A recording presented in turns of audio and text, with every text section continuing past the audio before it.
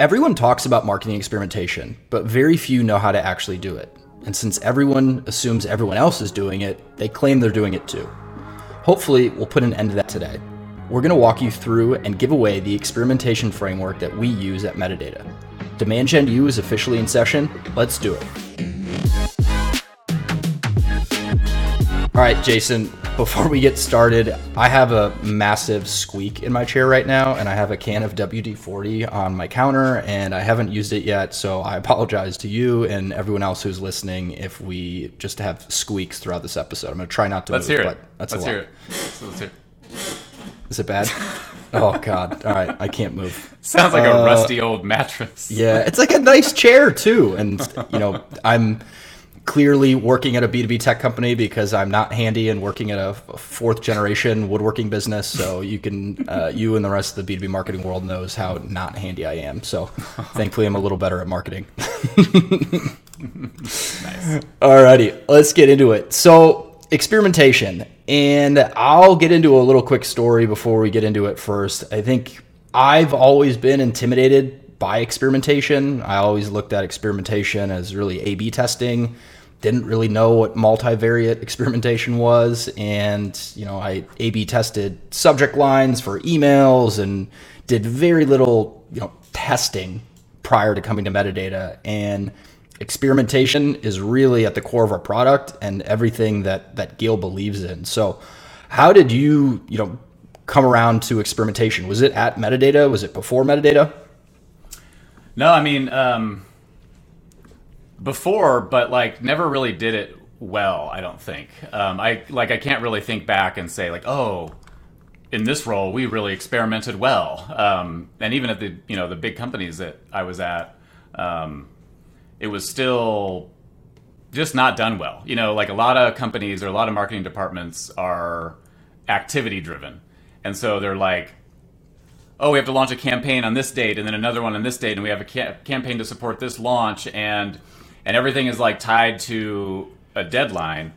And oftentimes those teams just don't even think about experimenting. They're just oh, I just got to get this out the door, and they spend a bunch of time on getting that one thing ready and then just kind of praying that it's the right thing, and it usually isn't. So especially the first go round. Also, for experimentation for us, really is about finding just new, trying new channels, trying new tactics, new combinations of things. We actually don't have I wouldn't say we have a really strong definition even internally. Sometimes we actually talk about something, we're is that an experiment or not? But for us, it's really about understanding where we have gaps in our goals. Okay, we have goals, we're doing some things, the things we're doing may not actually get us all the way to that goal. And so oh, we need new areas to find demos, demand, whatever it is, registrations. And we want to try things that we haven't done before. And so that for us could be a brand new channel. It could be some new tactic or a combination of tactics, really. It can be just trying to get in front of somebody in a different way. It can be a truck driving around LA, with our video ads on it, playing music, And so, and then there's a difference between experimentation and optimization, which is, experimentation is really okay, we just really haven't done this before at all. And so we're going to try something brand new, and we're going to do our best to put our best foot forward on that. But that's net new. Whereas optimization is okay, I've got something in market. Now I need to tweak it. I need to try something a little bit different, but it's still in that same frame.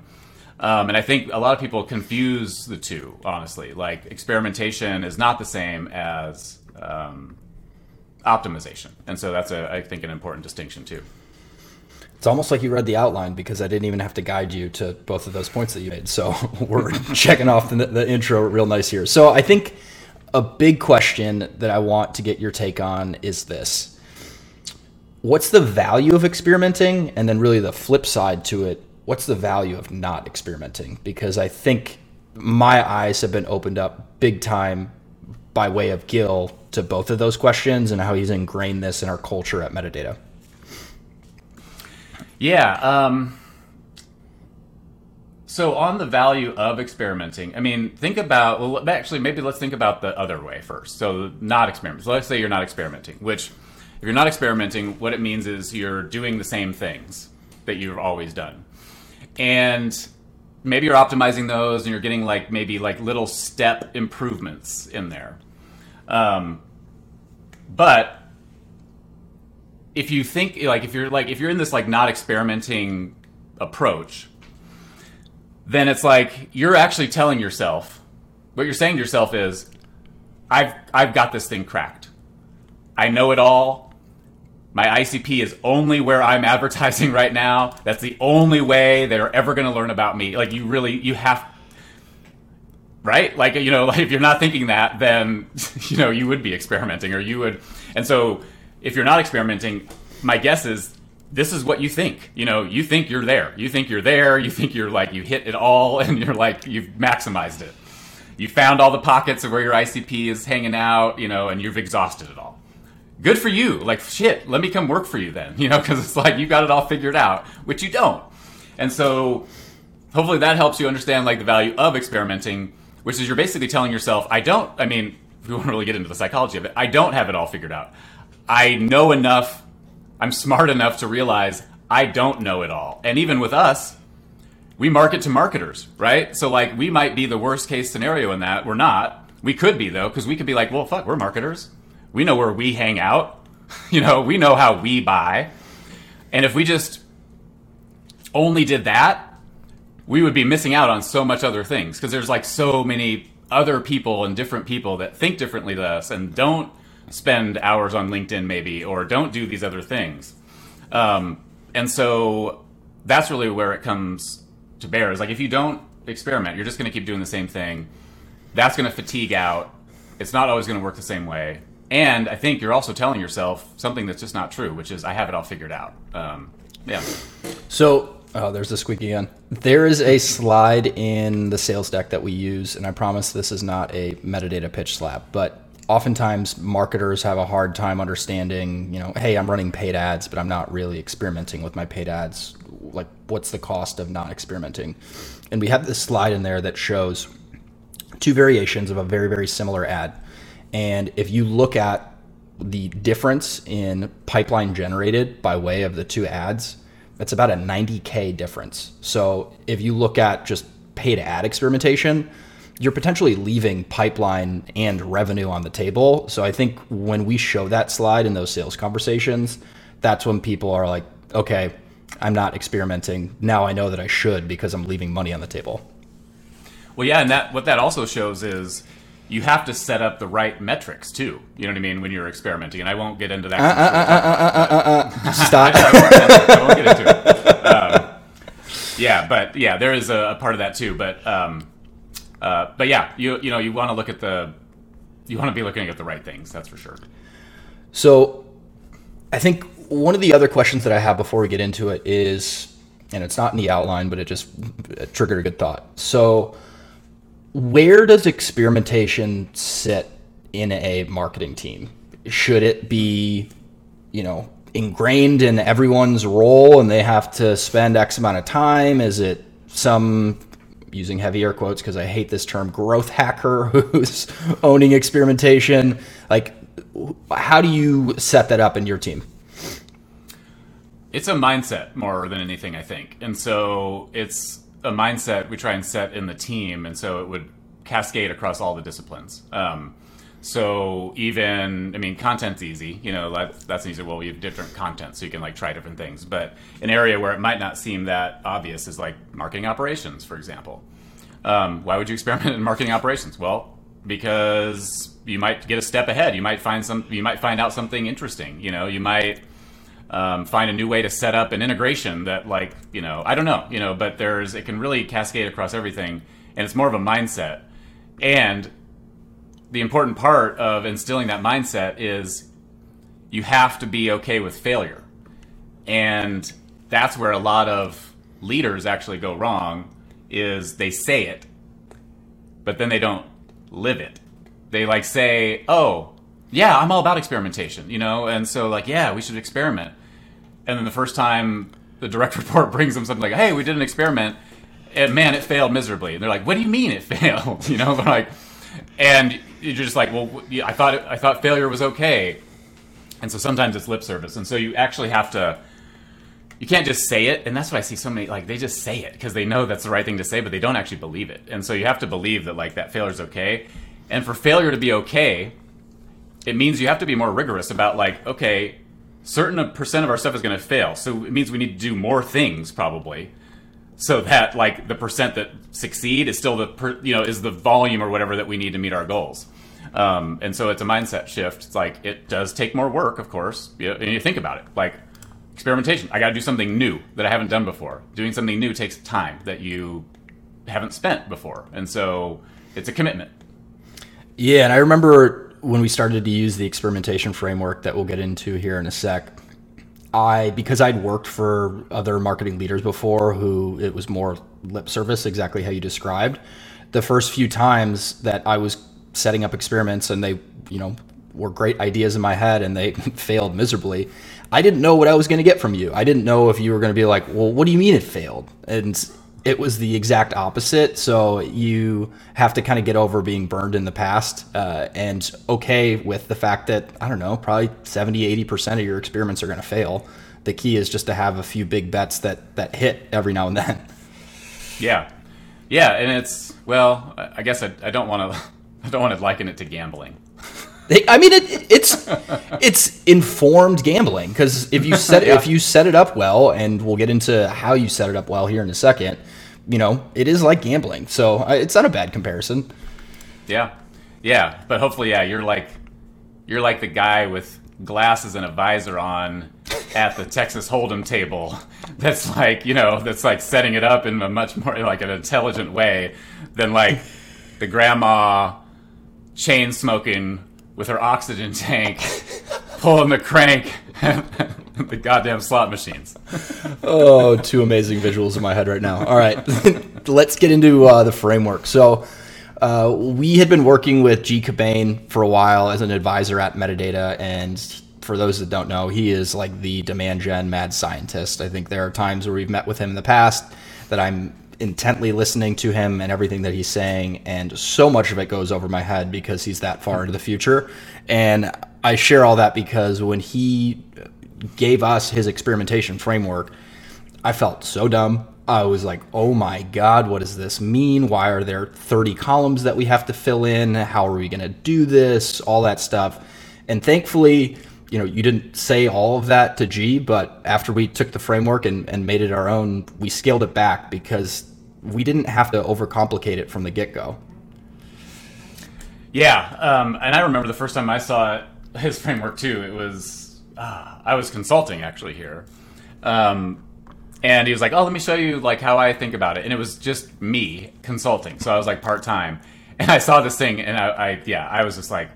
First of all, he had to explain it to me like thrice, and then I still didn't quite get it, and then I had to ask him a lot of questions, and I was like, man, I long for the day when we're actually ready to use something like this, and then I shelved it, for a year probably from that point. But yeah, it is the most scientific way of thinking about experimentation that I've ever seen, and yeah, we definitely had to scale it back, or else you'd spend all your time filling out the framework and not actually doing experiments. Kind of defeats the purpose. So I will give the caveat that in the episode recap post, we will link out to the framework that we've been using at Metadata. So a couple things I want to walk through first. Like in our scaled back, let's say second or third grade version, which I think is still better than most, there are 3 real big inputs that we're looking at, and it uses that ICE, acronym. Impact, confidence, and effort. Can you walk me through each of those and kind of what you should be thinking about and why? Yeah. So, there's some things you do above this to like figure out like, okay, where's our gaps and, what do we need to close and like what experiments do we need to think about? And then once you've kind of got that gap identified of like, okay, if we just did the same thing we were doing today, this is where we would end the quarter, let's say. that doesn't meet our goals. And so you have this gap. And it's their gap really that you're like, okay, that's where I have to find experiments, because if I just do what we've been doing, this is with the spend we have, this is what it will lead to, because I have all my historical conversion rates and all that stuff, so I know that.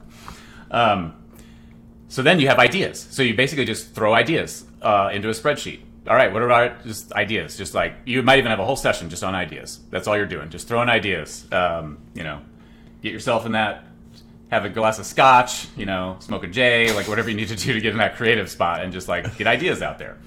And then you score those ideas, and that's where that ICE framework comes in. And so, because you're trying to prioritize them, and what you want to prioritize is the thing that's going to have the biggest impact with the least amount of effort, right? And so we have this thing ICE, and it's the I is impact. So what's the impact going to be if this works?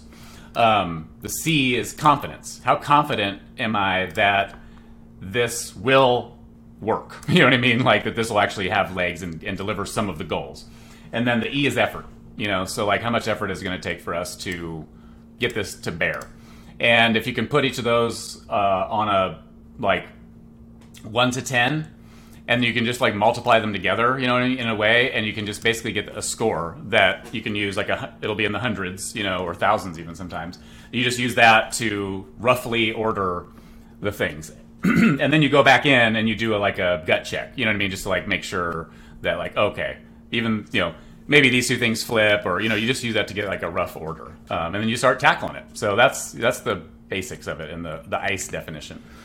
So one of the things that you mentioned was just getting experimentation ideas and throwing a bunch of shit at the wall and seeing, what are the things that you even may want to experiment with. So aside from your Scotch and J session, what's the best way to do that? Are you taking ideas from people outside the marketing team? Are you just getting all the marketing heads together? How would you recommend people go about that? Yeah, I think it's a good idea to have a suggestion box, basically, for the company. Marketing Slack channel, somewhere where people can go and just, I got an idea, and I have a really easy, fast way to get that to you.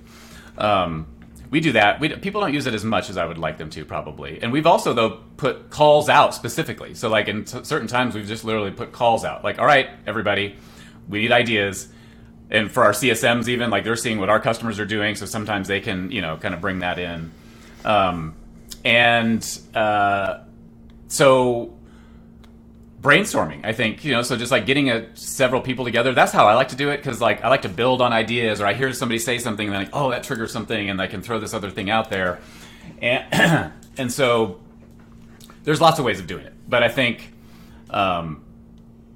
it's fun. This is fun. Like, this should be fun. This shouldn't be like oh man, and you have to actually be in you want to be in a good mood, when you're doing it, because you're trying to come up with new things, and some of them are going to be really dumb ideas, and you want to feel still like, well, it's like a safe space. It's like and I think it's a true brainstorming. Like the only way you create that brainstorming environment is, and we just talked about it, is when you set the expectation that you're not going to be punished when some of these things fail.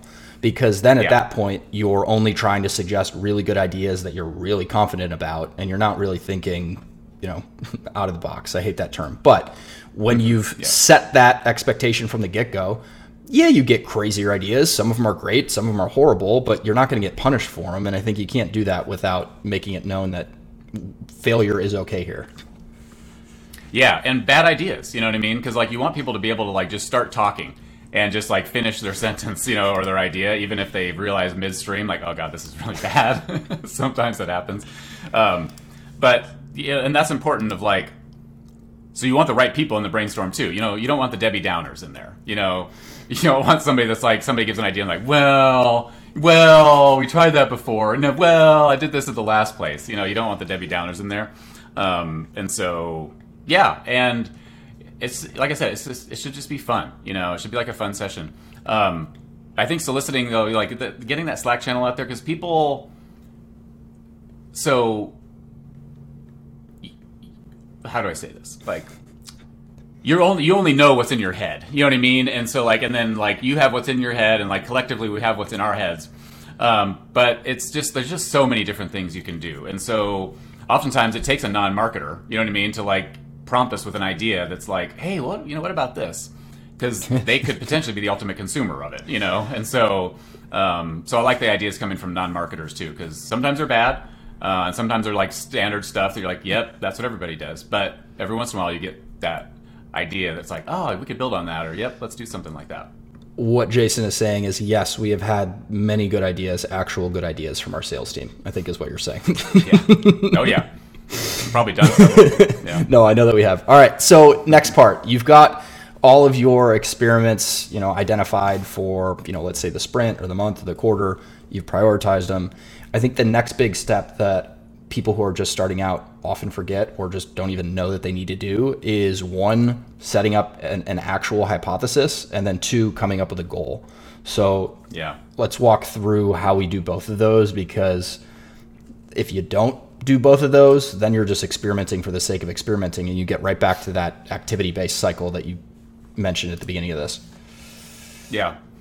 Yeah, the hypothesis is just like, what do you think is going to happen when you do this? You know what I mean? And it could be, you don't want to just describe it as, oh, we think this number of things will happen. That's the basics, but like the hypothesis really is like, if we do this, we think, this is what happens in the, in the hearts and minds of the, the prospect. This is the long-term effect potentially. This is the short-term, impact. This is what we think is going to happen, and part of that is setting the goal. So the hypothesis is like, why we think this is going to work, what it's going to affect. And then when you set the goal, it's like, well, what do we expect this? Well, let me start over. You want to understand what success looks like for that experiment. And you want to set that up before you start it, because if you don't and you're in the middle of it, human psychology just means you'll talk yourself into it. You know what I mean? Whatever the numbers show, you'll just be like, that's exactly what I was going to set the goal at. Interesting. It's funny how this matches. Yeah. Yeah, man, I'm good. And so you want to really think about it. So like, okay, if we were to put, let's say, 2 weeks of time and $10,000 into this experiment, what would need to happen for us to be like, yes, this is a success? And it's not, so we talked about how you're looking at your quarter and you're defining like where we think we can get, and you've got the gap. Each experiment shouldn't be like fill the whole gap, you know what I mean? So like the goal isn't fill the whole gap with this experiment. And so you're going to have several experiments, and it's kind of like pipeline, right? You weight pipeline. And some of the pipeline works, and some of it closes, some of it doesn't, but at the end of the day, you weighted it and you get to the number you need to. And so you want to kind of think about it that way with experimentation too. It's like, I got these numbers of experiments. Some of these are going to fail. Some of these are going to work. I don't know which are which, but if we do all of these, then I should average out and I should get to my, closing that gap. But that also means like you need to give yourself the chance. So like if you run one experiment in a month to close a gap, you've just put all your eggs in that basket. You're like, man, this experiment better work. You know what I mean? Or I have nothing else. I missed my goals. And so, so anyway, back to then you're the grandma at the penny slot, hoping to get the $1 million. Like, it's not smart. So exactly, that's exactly who you are. Yes, you're the chain smoking grandma. Don't be the chain smoking grandma with an oxygen tank. Yep, exactly. And so the goals should be like. The goals are honestly there just as much to tell you when to pull out as they are to tell you if it's working. Because like what you don't want to do is, okay, well, let's just put like a little bit more money. Or you say like, oh, I'm going to do a $10,000 experiment on this. But if you have some leading indicators that you're like, Jesus, this is not even going to work at all, don't spend the whole $10,000. You know what I mean? Like pause it, maybe see, okay, is there something in there that we didn't do right? Why is our hypothesis not, coming true? See if you can tweak it. But don't just like, oh, well, we said, so that's why you want to set the goals. And like, it's almost like you set failure goals too. What does success look like, but also what does failure look like? And like, what does the metric have to be for us to say, nope, this isn't working, let's pause it or let's stop. All right, so you mentioned metrics a couple different times there, which is perfect because the next thing that I wanted to cover is measurement. And we're marketers, I'm guilty of this, you're guilty of this. We love to overcomplicate things and we love to try and measure everything. And I think when it comes to experimentation, if you're trying to measure everything, you're not setting yourself up well, and you're going to spend so much time tracking it and less time experimenting that it's not going to get off the ground. So how are you kind of analyzing experiments once you've launched them, and how often are you doing that? And there's a couple follow-up questions that I have after. Yeah, so this is where we get into the attribution stuff, right? And like, if we only did marketing that could be attributed, then we'd be doing shit marketing. And so when you're thinking about experimentation, the easy one is like something focused on an event, like not an event like a community, like an event, but like some activity happening. So you're capturing a lead, you're capturing a demo request. There's something where you can say like, oh, you can measure that thing that happened, and you can basically optimize to it. So that's the easy one. And usually that's around like demand stuff, like leads, MQLs, demo requests, website visits, just like these things that are simple to measure.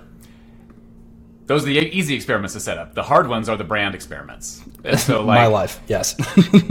Yeah, you could even argue, some people could even argue, like, are brand experiments actual experiments? Or are they just, is every brand thing an experiment? Or, because there's usually not an easy way or a direct way to measure, like, the impact of a brand activity. Sometimes, you can get proxies, and you can, like, they read it, or they saw it, or they clicked it. But that's not ultimately what you're going for. You're going for mind share, and you're going for brand awareness, and you're going for, so without like studies, like brand lift studies and what's the word I'm looking for?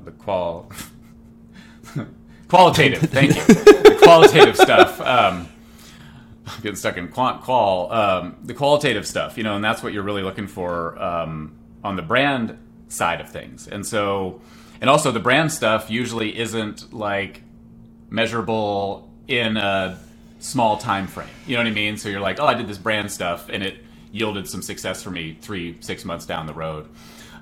So that's just the challenge, right? But it doesn't mean like you shouldn't do brand experiments, or you shouldn't try and measure them. Like you just want to try and get, well, what's the closest thing I can get to a proxy? Is this doing better than another brand thing that I did in that metric? You know what I mean? So you are looking at some things, but it's harder to understand the true bottom line impact to like revenue or demand. Yeah, one, I think I'll put that in the backlog of topics, because I know that many other people are struggling with the same thing right now. Just how are you measuring brand marketing? So that is a good idea. And I think on the qualitative side of things, I mean, the two easiest ways that we do this are gong trackers, and then just looking at the replies to emails that I send out, the comments that people are leaving. Are they from the right titles? Are they from the right companies? Are they happening more frequently than they were, let's say, a month ago or 3 months ago?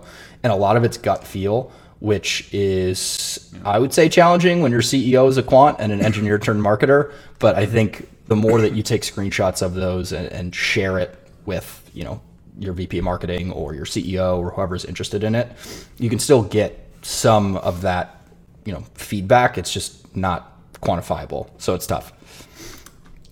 Yeah. And, with us marketing to marketers, we really try and do different things, because like that's really what's going to attract a marketer, because they want to see things that they haven't done before that they don't know about. And so for us, we get comments on those things, like you mentioned. You know what I mean? We even have an ad out there that has like, I don't even know. It's with Jason's face. He's being humble. Itself. Yeah, it's his video. It's like like an outrageous amount though at this point.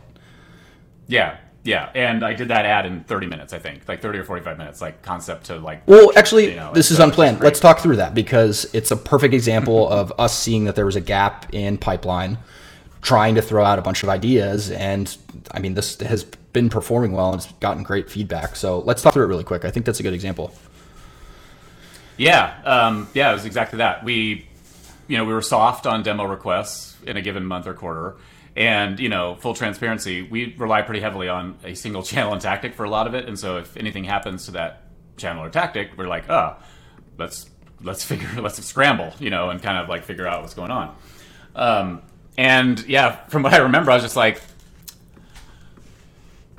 I had just done like 3 other video ads on like some of our product features, and they just didn't, it was like they didn't perform as well as we were hoping that they would. And so I was like, man, what is it? Like what might people want to hear? And I can't remember where I got the idea, but we had we had seen it from a. That's what I thought. We'd seen it somewhere. Kind of a pseudo competitor. I'm not going to give them any publicity here, but we saw it and naturally made it 10 times better. But yes, keep going. Cool. Okay.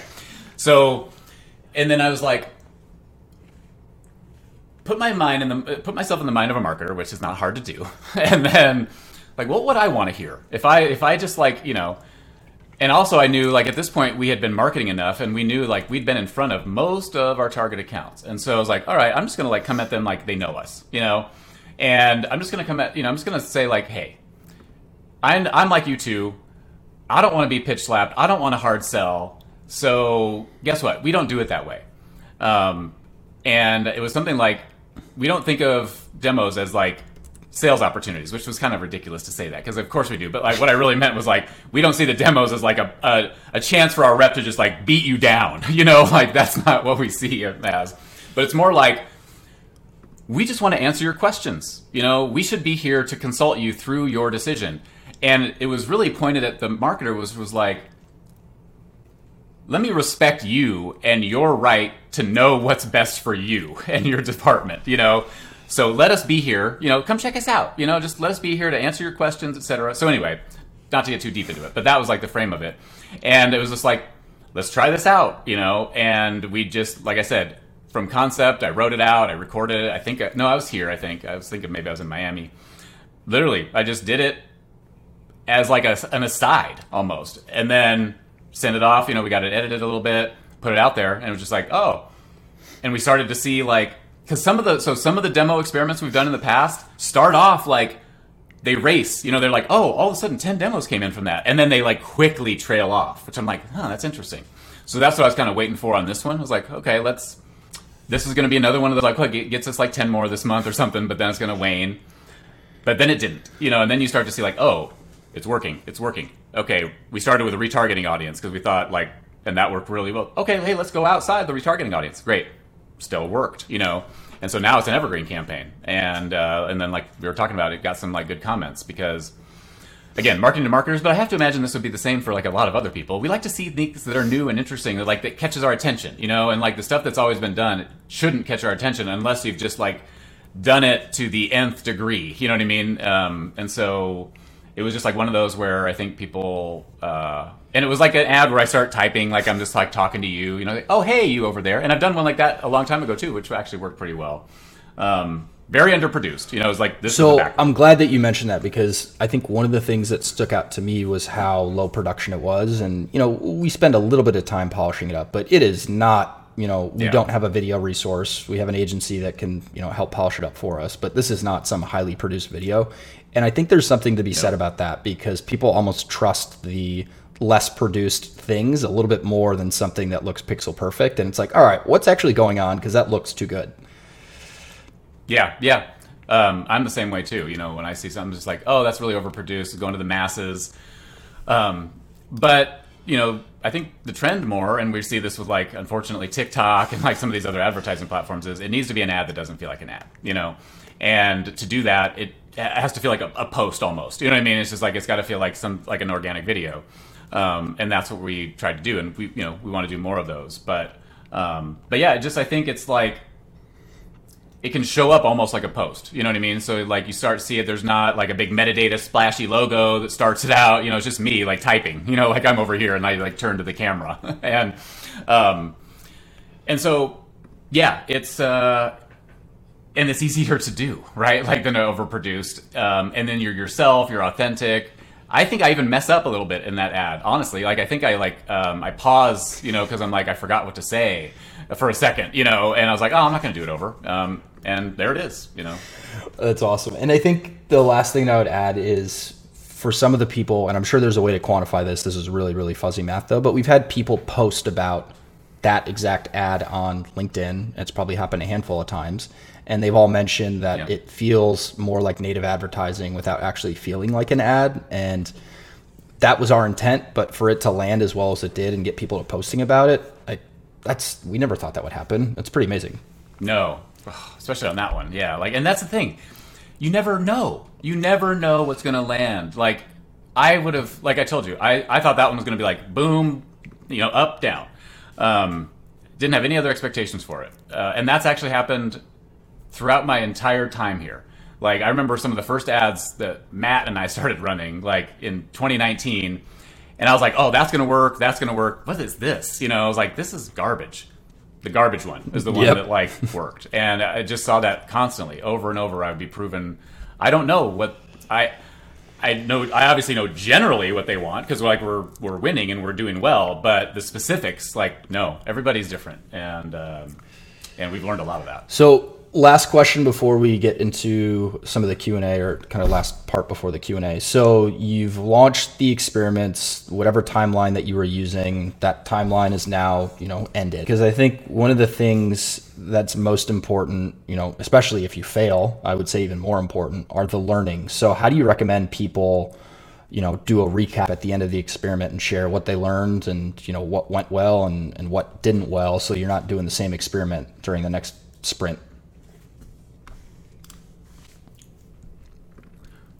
Yeah, and that's the most important thing, is what you just said there, is if you don't track these things, you're going to be doing quite a few of them. And then if you're like, let's say you do 4 in a month, and then you're a year out, you've got 50 experiments now that you've run.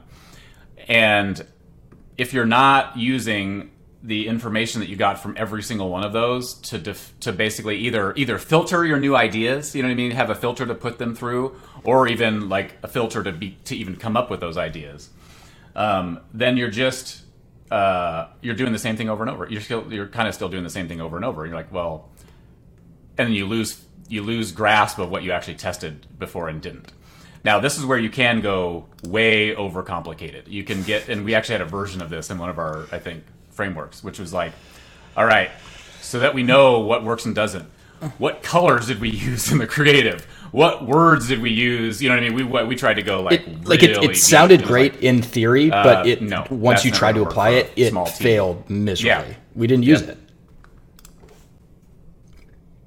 Yeah. No. And it was like, I don't even know how we allowed ourselves to build that framework. You know what I mean? Not realize it in the middle of building it, but like, wait. But you need to figure, like, what is the right amount of data to capture? Obviously the tactic you use, the channel, you know what I mean? Just the general parts of it. And you just don't want to repeat those. Or if you do, you want to know what didn't work so you don't do the same thing again. And so that's on the like failure and learning part. But on the reporting out, the way we do it is like kind of a status on them. So, okay, here are the things that are live. Here was the original hypothesis and plan. Here's where we're at in that plan. So like the original hypothesis might be, we're going to spend $10,000. We think this is going to happen. We spent $7,000. This is where we're at. And then when it's done, that's when you like do the kind of full like tear down. Don't go overkill, like trying to figure out every single thing. Did it work or not? Did it meet the goals that you set up or not? If it did, what does it mean? Do we just put it into an evergreen slot? Was it a one-time thing? Some of these are one-time things. You know what I mean? Some of these are one-time, like you don't put it on evergreen.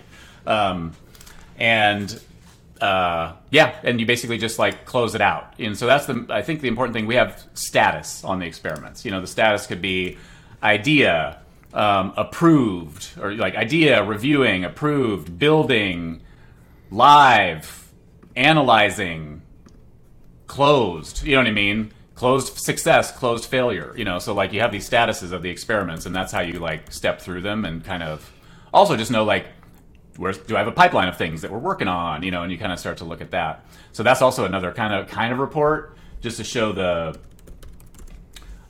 status really of all the different experiments you're doing. So this will make a whole lot more sense when you click on the link to the framework that we're using, but we promise it's more simple than you may think right now, because the original version, which we will not share, made our heads explode. So, alrighty, let's get into, I think we've got time for one, maybe two questions. So first one, we're in a little bit of a different spot at Metadata because Gil is all about experimentation. But for the marketers who don't work for a CEO like that, or even a VP of marketing like that, how do they convince whoever they need to convince that we need more time for experimentation?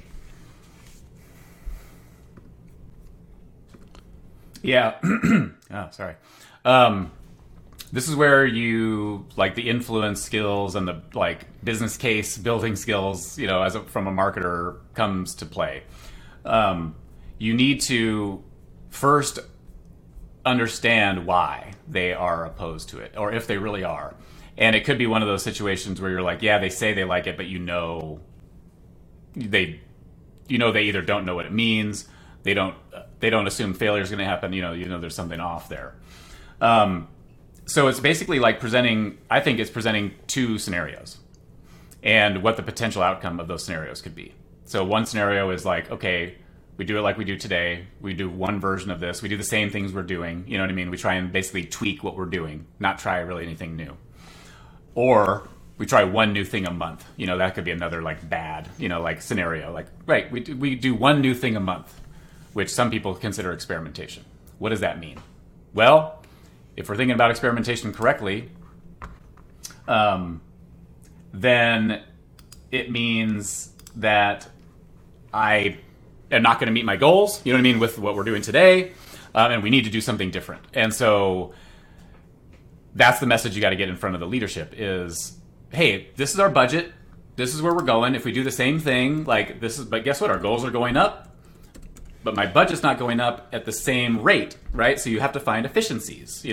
Every marketing department should hopefully be set up that way.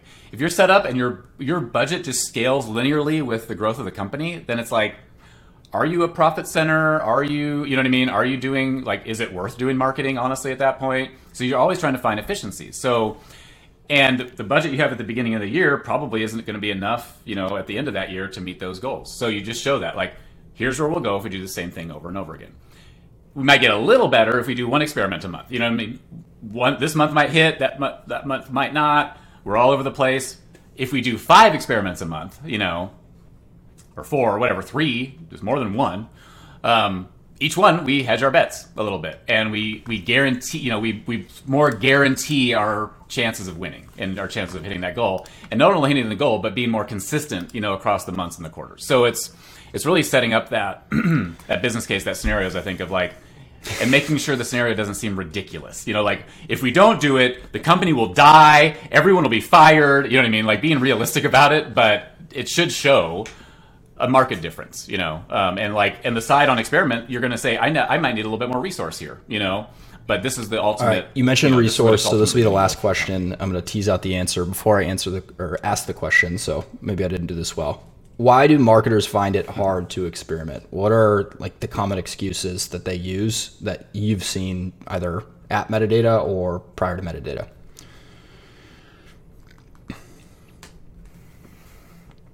Yeah, it's the time. I don't have enough time, and that will happen if you don't plan for experimentation in your broader plan. So if it's not in the leader's plan, and you're trying to take their activity-based plan and do experimentation on top of it, that's going to be a struggle, because then the leader's going to be like, well, why do you need more resources? You know what I mean? I thought I just wanted to do this one campaign, or we just have to do this campaign this month, or this campaign next month. And so you've got to get it into the plan. And getting it into the plan either means more resources, or you shift other things. You know what I mean? You deprioritize some other things. Yeah, and I think just my own experiments, I was one of those people who was making up excuses originally that, hey, I've got a million other things going on, I can't find the time to do this. But also I think we tried to set aside 20% of our week when we were going through our real big experimentation phase. It's also easier to think in that mindset when going into the week that, hey, 20% of my time has to be spent on experimentation. And if you want to go to blocking off your calendar, that worked even better for me. So you can make time for it. I think there are plenty of excuses that we all come up with as to why we can't make time for it. But when you're experimenting regularly, it compounds over time, and then the experiments get even better over time too.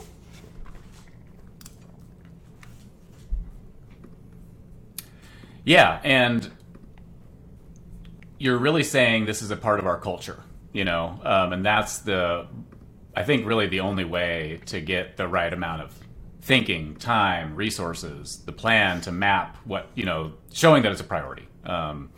And so if it's not for the leadership team, then like first priority Awesome. is to make it. Alrighty, well, we are right at time. Jason, this was great. We'll have to do it again next week. I think we are. For people who aren't already subscribing to Demand Gen U, make sure to subscribe to wherever you listen to your podcast. Follow our YouTube page, and then keep sending good topic ideas over to us on LinkedIn. We appreciate it. Thanks for coming out. Thanks so much for listening to this episode of Demand Gen U. If you want to hear more, make sure to subscribe to get future episodes. You can also submit a specific topic you want us to talk about by DMing us on LinkedIn. If you like the show or want to share feedback, please leave us a review. It'll help us keep improving and get the word out to other marketers just like you. This podcast is brought to you by Metadata, the first demand generation platform that launches paid campaigns that self-optimize to revenue. If you're looking for a tool that makes it easier for you to build audiences, launch paid campaigns, and experiment at scale, you'll love Metadata. B2B marketers at Zoom, Okta, and ThoughtSpot use Metadata to automate the time-consuming parts of running paid campaigns so they can focus on the things that matter.